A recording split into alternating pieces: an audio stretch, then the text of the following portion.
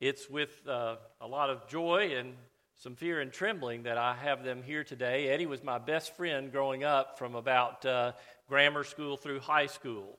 So it's a real joy to have you here, Eddie. It's also kind of scary because Eddie's got all the dirt on me. So my plan is after the service, Lisa and I are going to sweep them out and take them out to lunch so none of you get to talk to them. We're glad to have you. Let's hear the Word of God this morning. From 1 Corinthians 12, verses 12 through 14. For the body does not consist of one member, but of many. If the foot should say, because I am not a hand, I do not belong to the body, that would not make it any less a part of the body. And if the ear should say, because I'm not an eye, I do not belong to the body, that would not make it any less a part of the body. If the whole body were an eye, where would the sense of hearing be? If the whole body were an ear, where would the sense of smell? Where would be the sense of smell? But as it is, God has arranged the members of the body, each one of them, as He chose. If all were a single member, where would the body be? As it is, there are many parts, yet one body. And then we'll skip down to verse 26. If one member suffers, all suffer together.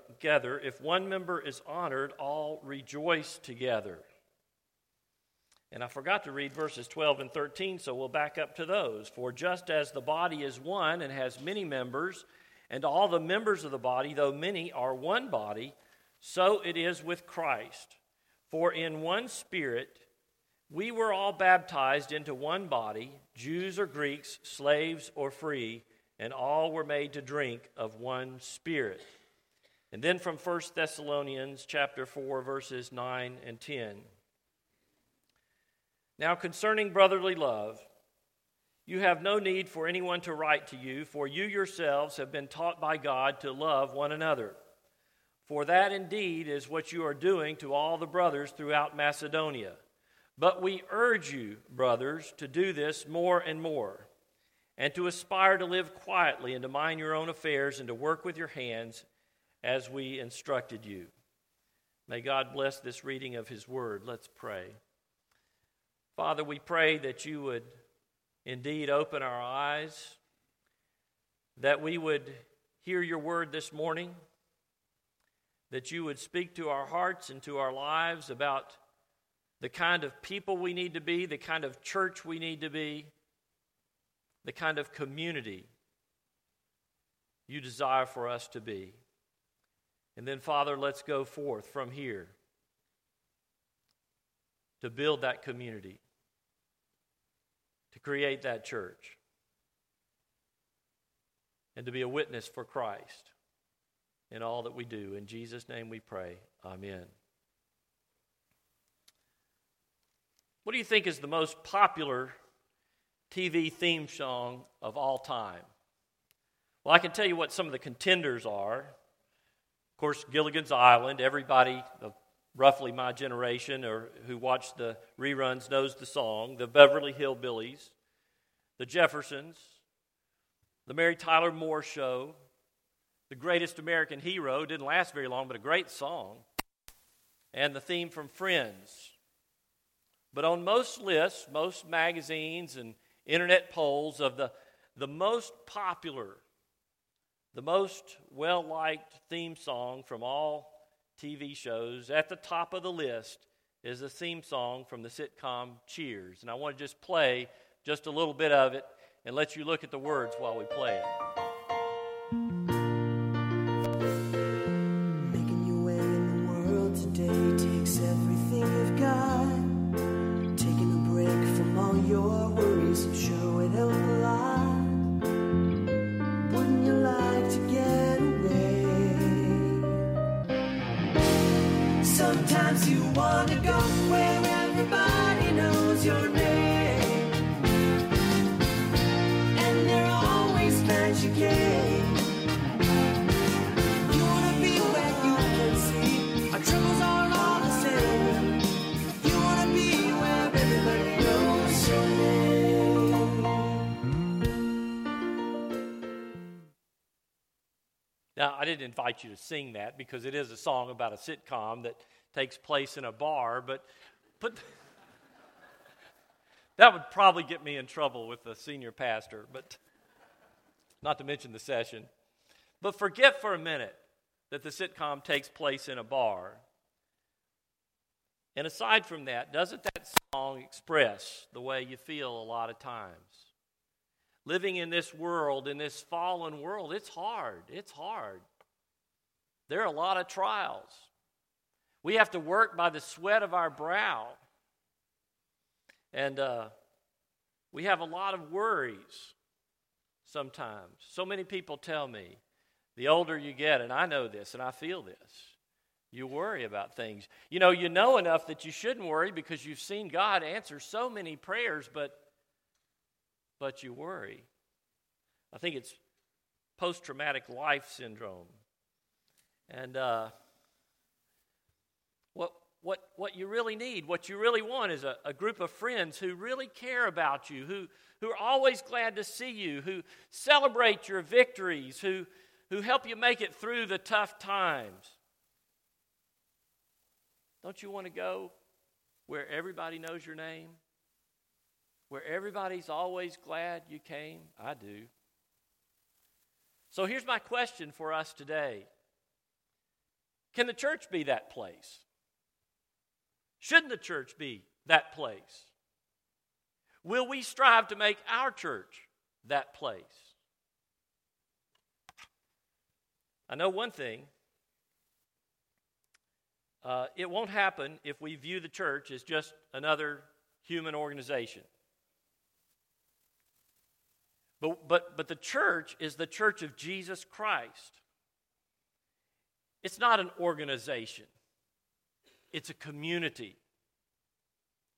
People today, we're told, they're not really very interested in joining organizations. They could care less about their membership certificate. They're not interested in the role. They aren't really too interested in paying their dues or perfect attendance. But people are hungry for community. The popularity of that song tells us people are hungry for community. Not something fake, not something with a pasted-on smile, but I'm talking about sincere, real, genuine community where you know people and you care about people and you know that they care about you and you can share anything with them and you know they will always be there for you. Almost everyone longs to find a group where they'll be welcomed and accepted and loved and supported and encouraged and appreciated and sometimes even challenged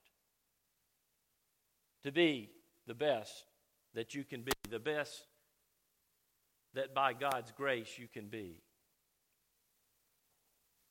That's why it's vital that we remember that the church of Jesus Christ is first of all the community of God's people.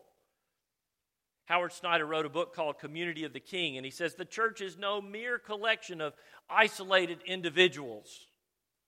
It has a corporate and communal nature which is absolutely essential to its being.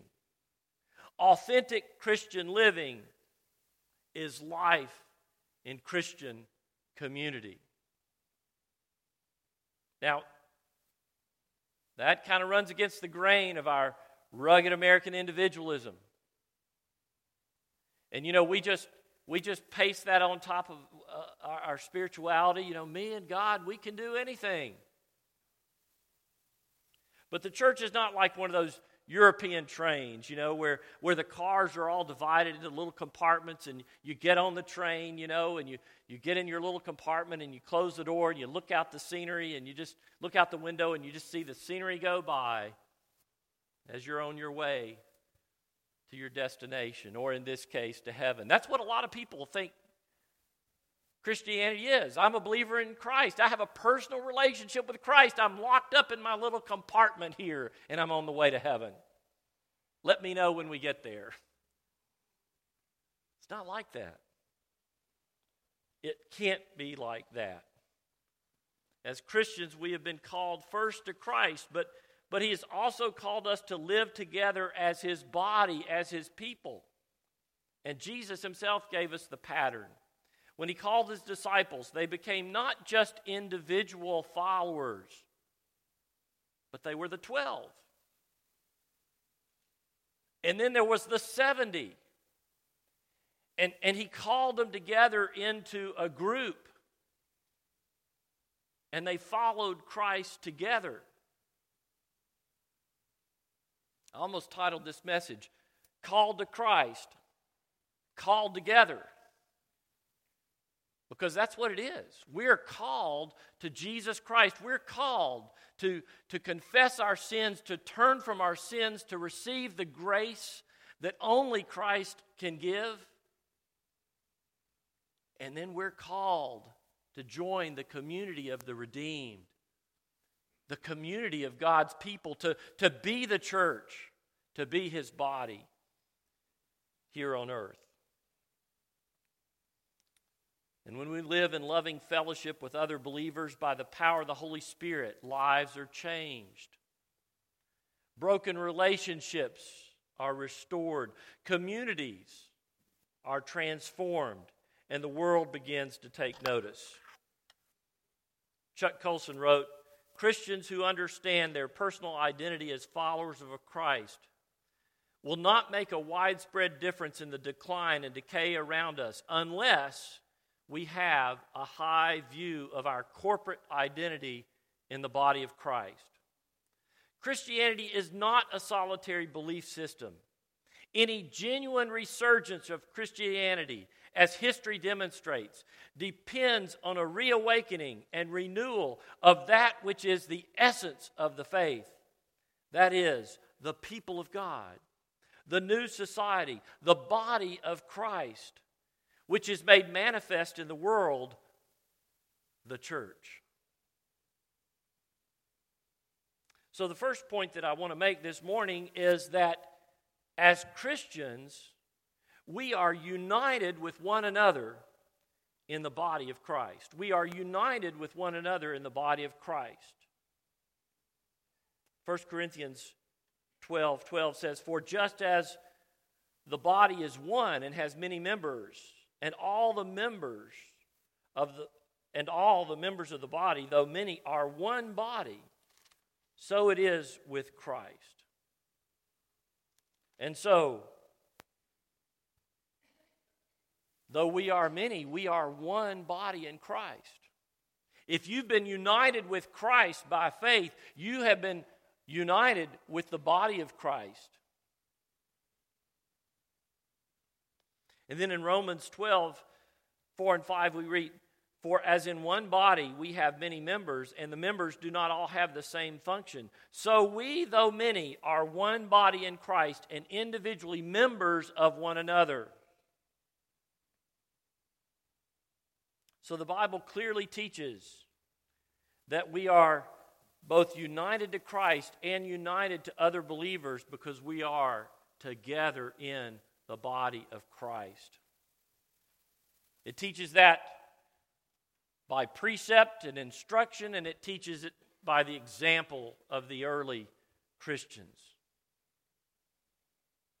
We are to worship and live out our faith in fellowship with other believers. The Westminster Confession of Faith talks about this in chapter 26, and in the first paragraph it says, All saints that are united to Jesus Christ their head, by His Spirit and by faith, have fellowship with Him in His graces, suffering, death, resurrection, and glory, and being united to one another in love. They have communion in each other's gifts and graces, and are obliged to the performance of such duties, public and private, as to conduce to their mutual good, both in the inward and outer man. Now, that was written in 1646, and there's a little of it that's a little hard to get, but I like it. I like it. We're united to one another. We have communion in each other's gifts and graces, and we're obligated to one another. to work together, to share our gifts, to minister to each other. You know, there are areas that you're strong in, and there are areas that you're weak in. And we need each other. We need each other to help each other out in the areas that we're not strong in. James Houston was a friend of C.S. Lewis, and he was the president of Regent College in Vancouver for 8 years, and he wrote, "The need of the hour in our churches today is to be a community of friends, to see the importance of living a deeply begraced life in the sense that we are living more honestly and intimately in relationship with God. We need to be an authentic community of believers where we help each other and we minister to each other and we pray for each other and we support each other and we encourage each other.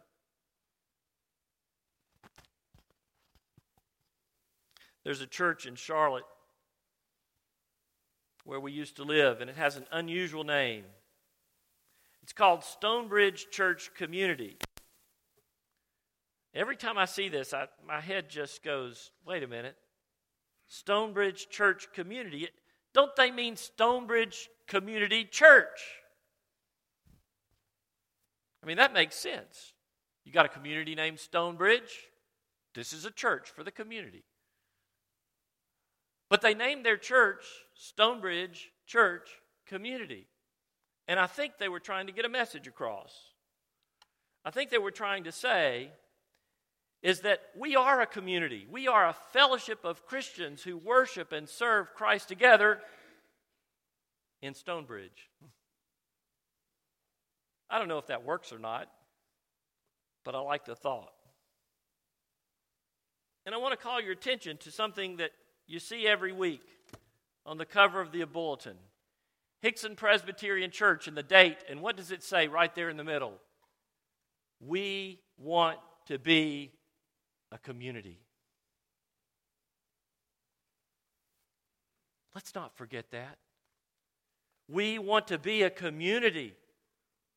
We want to be a community. Isn't that what Christ has called us to be? We're united together as the body of Christ, and He calls us to live out our lives together as a community of His people. The second thing I want you to see is that we should be devoted to one another in sincere brotherly love. I love the NIV there, the translation of Romans 12:1. Be devoted to one another in brotherly love. The ESV says, love one another with brotherly affection. And then in Paul's letter, first letter to the Thessalonians, he says, now concerning brotherly love, you have no need for anyone to write to you, for you yourselves have been taught by God to love one another. For that indeed is what you are doing to all the brothers throughout Macedonia. But we urge you, brothers, to do this more and more. And that's really what I want to do today. I'm not here to say we're not a loving church or that we're not a community. I think we're already doing this in so many ways. We have a number of ministries where we care for each other. We have small groups. We have home fellowship groups. We have prime timers. We have helping hands. We have support groups for parents. I can't remember the acronym right now. I'm not even going to try. I'll get it wrong. But I want to urge you. I want to urge you, brothers and sisters, to do this more and more. I believe we are a friendly church. I believe we are a loving church.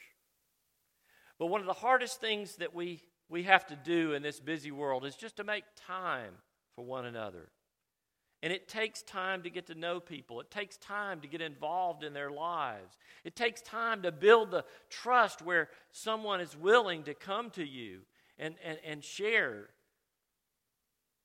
a kind of personal prayer request, a struggle that they're having in their life.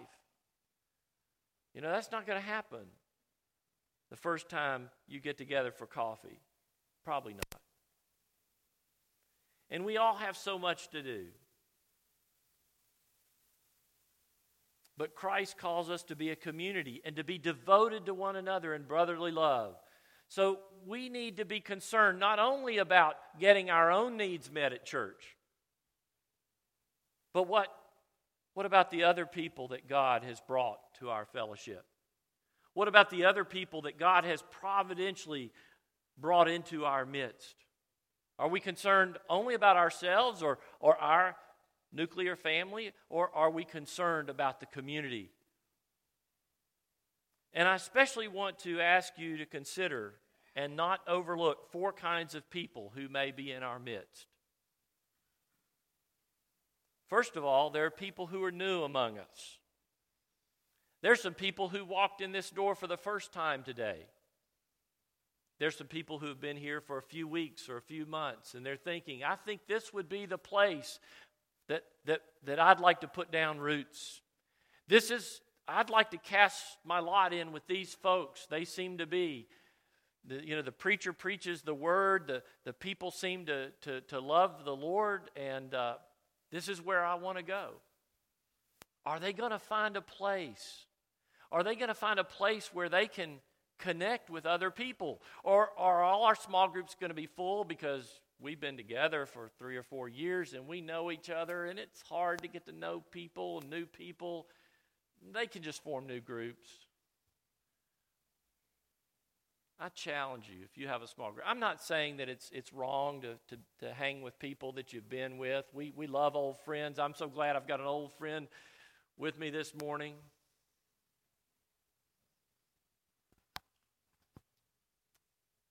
But God is bringing people into our midst. And they need fellowship. They need a community. And if you've got extra room in your home or extra room in your study or someone's left, by all means, please put the sign-up sheet out. Come to me and say, Jim, who's new that needs a group? Because we've got some room. We want to get, who would fit in our group? Who's looking for a group like ours? Open your hearts to new people. You were new once. You may be new again sometime. Kevin and Betsy Palm were pillars of our church. God called them this summer to Huntsville. Now they're new. You don't know that person that comes in. They may be a new Christian who needs to be discipled. They may be the next pillar of our church. Let's open our hearts. Let's open our homes. Let's welcome the people who are new among us. And let's put on name tags. You can order your name tag or wear one on name tag Sundays. It just makes it a lot easier. What about people who aren't new, but they're still not connected? They've been here for a year or 2, or sadly, maybe even longer than that. But they just haven't found the place. And if they're still here, it's kind of a miracle that they've been among us for a year or 2, but they still haven't really connected. They say that particularly women, if they don't make 6 friends in 6 months, you're not going to keep them. They're going to go somewhere else. But there are people among us that have been here, but they're still not connected. Look around. Meet somebody new. We used to do a greet your neighbor time in our church in North Carolina, and I noticed that we'd do greet your neighbor, and the same people would get up and greet their same friends. Sometimes they would walk across the church to greet the people they knew, and there was somebody new right next to them, they would just ignore them. So I started saying, now, we're going to take a moment to greet your neighbor, and I want you to greet somebody new, meet somebody new. Some people are not really connected. Get together for lunch. Get together for coffee. Invite them to your group. You may just find there's somebody who's going to be one of your best friends out there and you just haven't noticed. And the third group of people are people who are a little different from us. Because it's always easier for us to get close to people who are just like us. People who are same age and people who are, same background maybe, or same interests. And you can just go on and on with that. And I understand, and as an entry point, that's fine. We want to, young families want to see, are there any young families in this church? I've seen it happen both ways, though. I've literally been in a church where we were struggling to try to get more and more young families, and I've had seniors come in, look around, and say, all we see are young families. There's nobody our age here. We're going to have to find another church. So, we are naturally attracted to people who are like us. But you know what?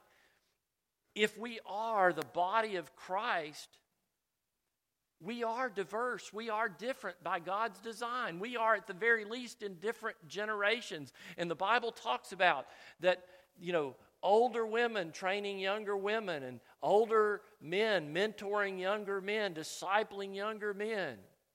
We need each other. Let's not completely segregate ourselves out by age or interest.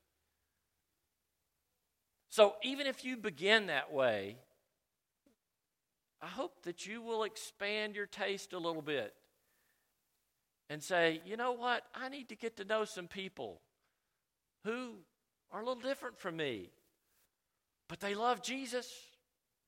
They love Christ. They're an important part of our fellowship.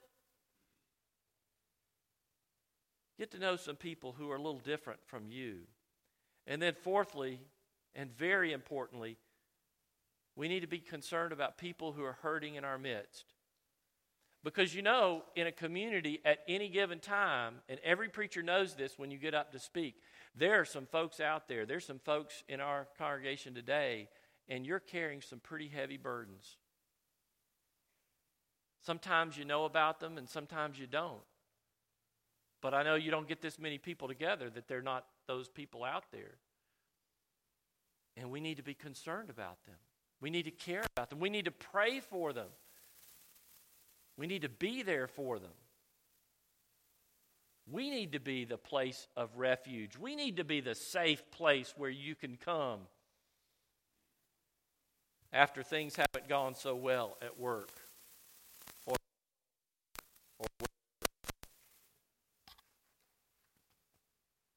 My challenge to you as we begin a new ministry year this year,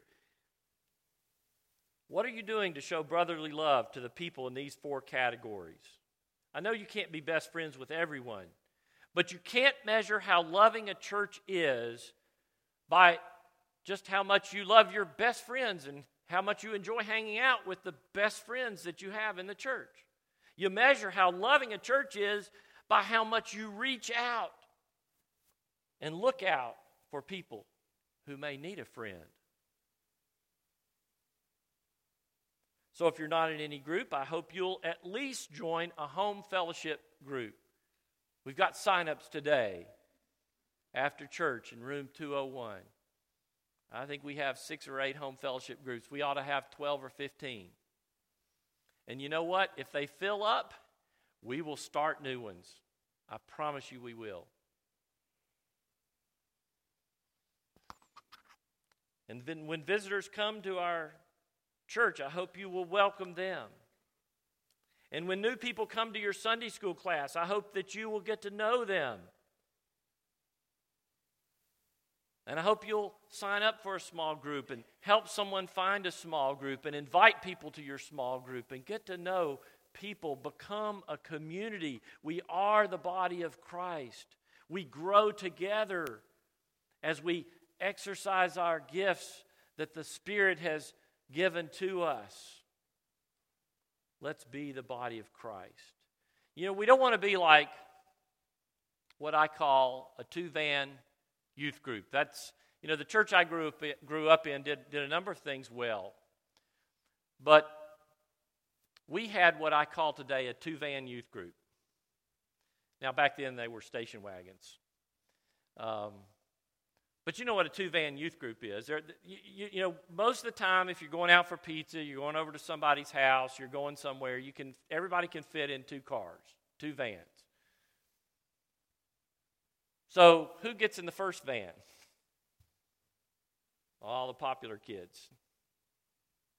All the in kids, the it girls, whatever the terminology is. Who gets in the second van? Everybody else. You know what I'm talking about.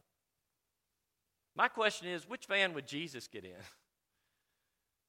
Let's see, W, W, J, V, G, I don't know. Which van would Jesus get in? That's what you need to ask yourself. I love the song by Casting Crowns. But if we are the body, why aren't his arms reaching? Why aren't his hands healing? Why aren't his words teaching? And if we're the body, why aren't his feet going? Why is his love not showing them there's a way? Jesus paid much too high a price for us to pick and choose who should come. And we are the body of Christ. I'm just going to mention this verse because Robert's going to preach on it in a couple of weeks. John 13:34. A new commandment I give you, that you love one another. Just as I have loved you, you also are to love one another. By this, all people will know that you are my disciples, if you have love for one another.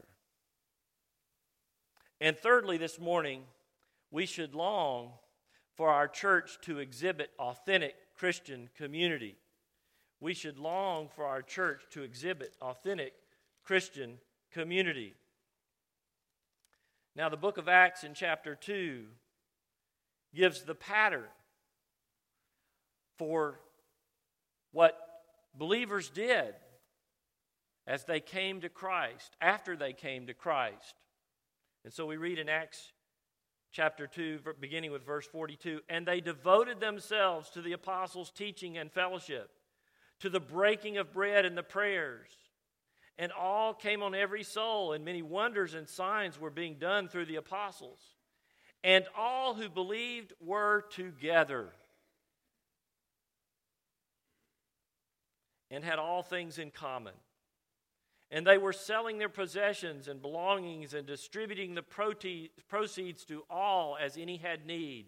And day by day attending the temple together and breaking bread in their homes, they received their food with glad and generous hearts, praising God and having favor with all the people. And the Lord added to their number day by day those who are being saved.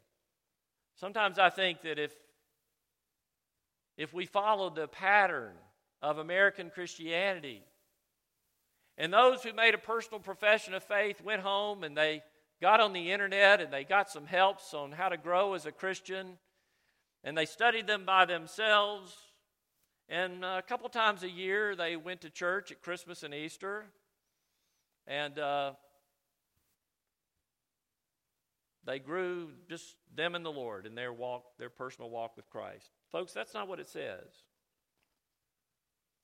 God calls those who become his people to be a part of a community, Samuel Escobar says.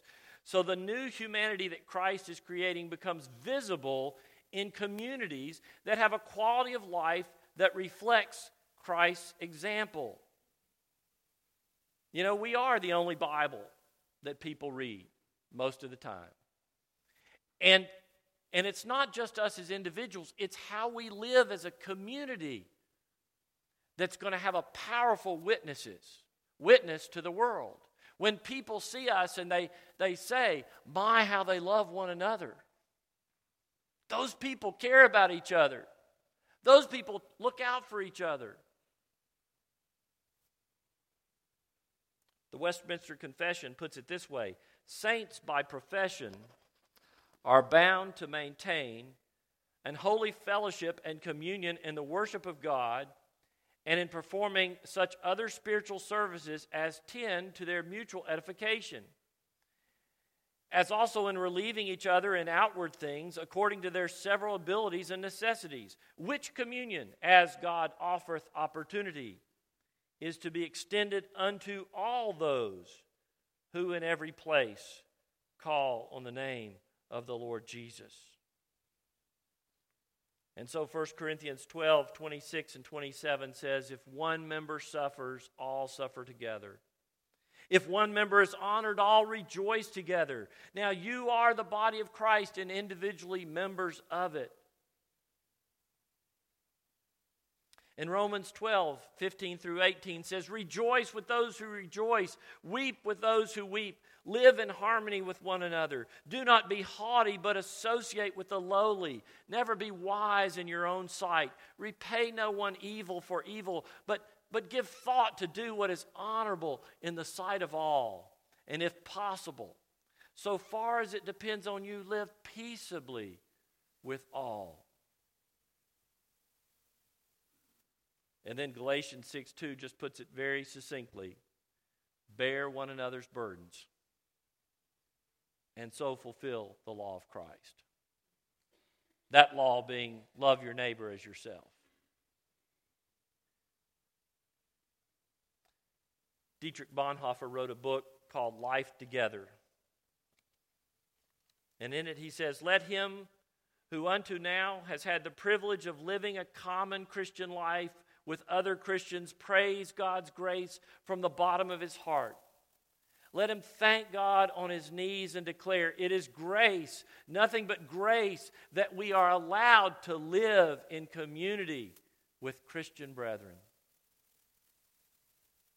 Do you believe that? Do you believe that it is a blessing from God that He puts us in a Christian community?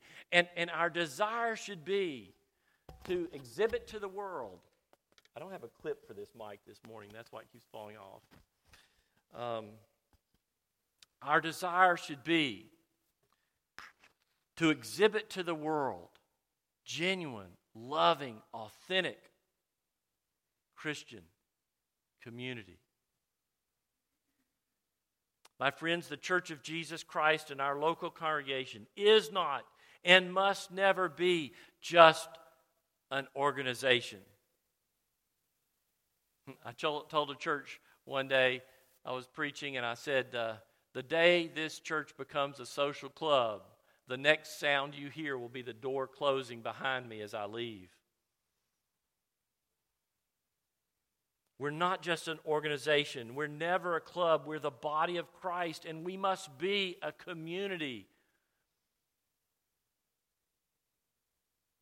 As we say on our bulletin, we want to be a community. We must be devoted to one another in brotherly love. We must carry each other's burdens.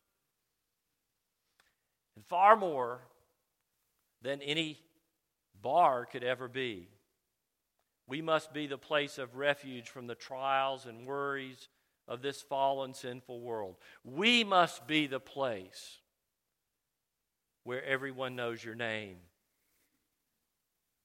and where we're always glad you came. Let us pray. Father in heaven, we thank you that you received us into your family, a great gift that we did not deserve because we were aliens and strangers. We were sinners far from you, separated from God. But if you have welcomed us into the family of God, then we need to be the kind of welcoming, loving, supportive Christian community that meets the needs of the folks within our fellowship and is a shining light to the wider world of what can be when people submit to the lordship of Jesus Christ. Father, we want to be a community. We are the body of Christ, and we need to be a community. Give us a vision. Help us to be the church that we want to be and we need to be, and you call us to be. In Jesus' name we pray. Amen.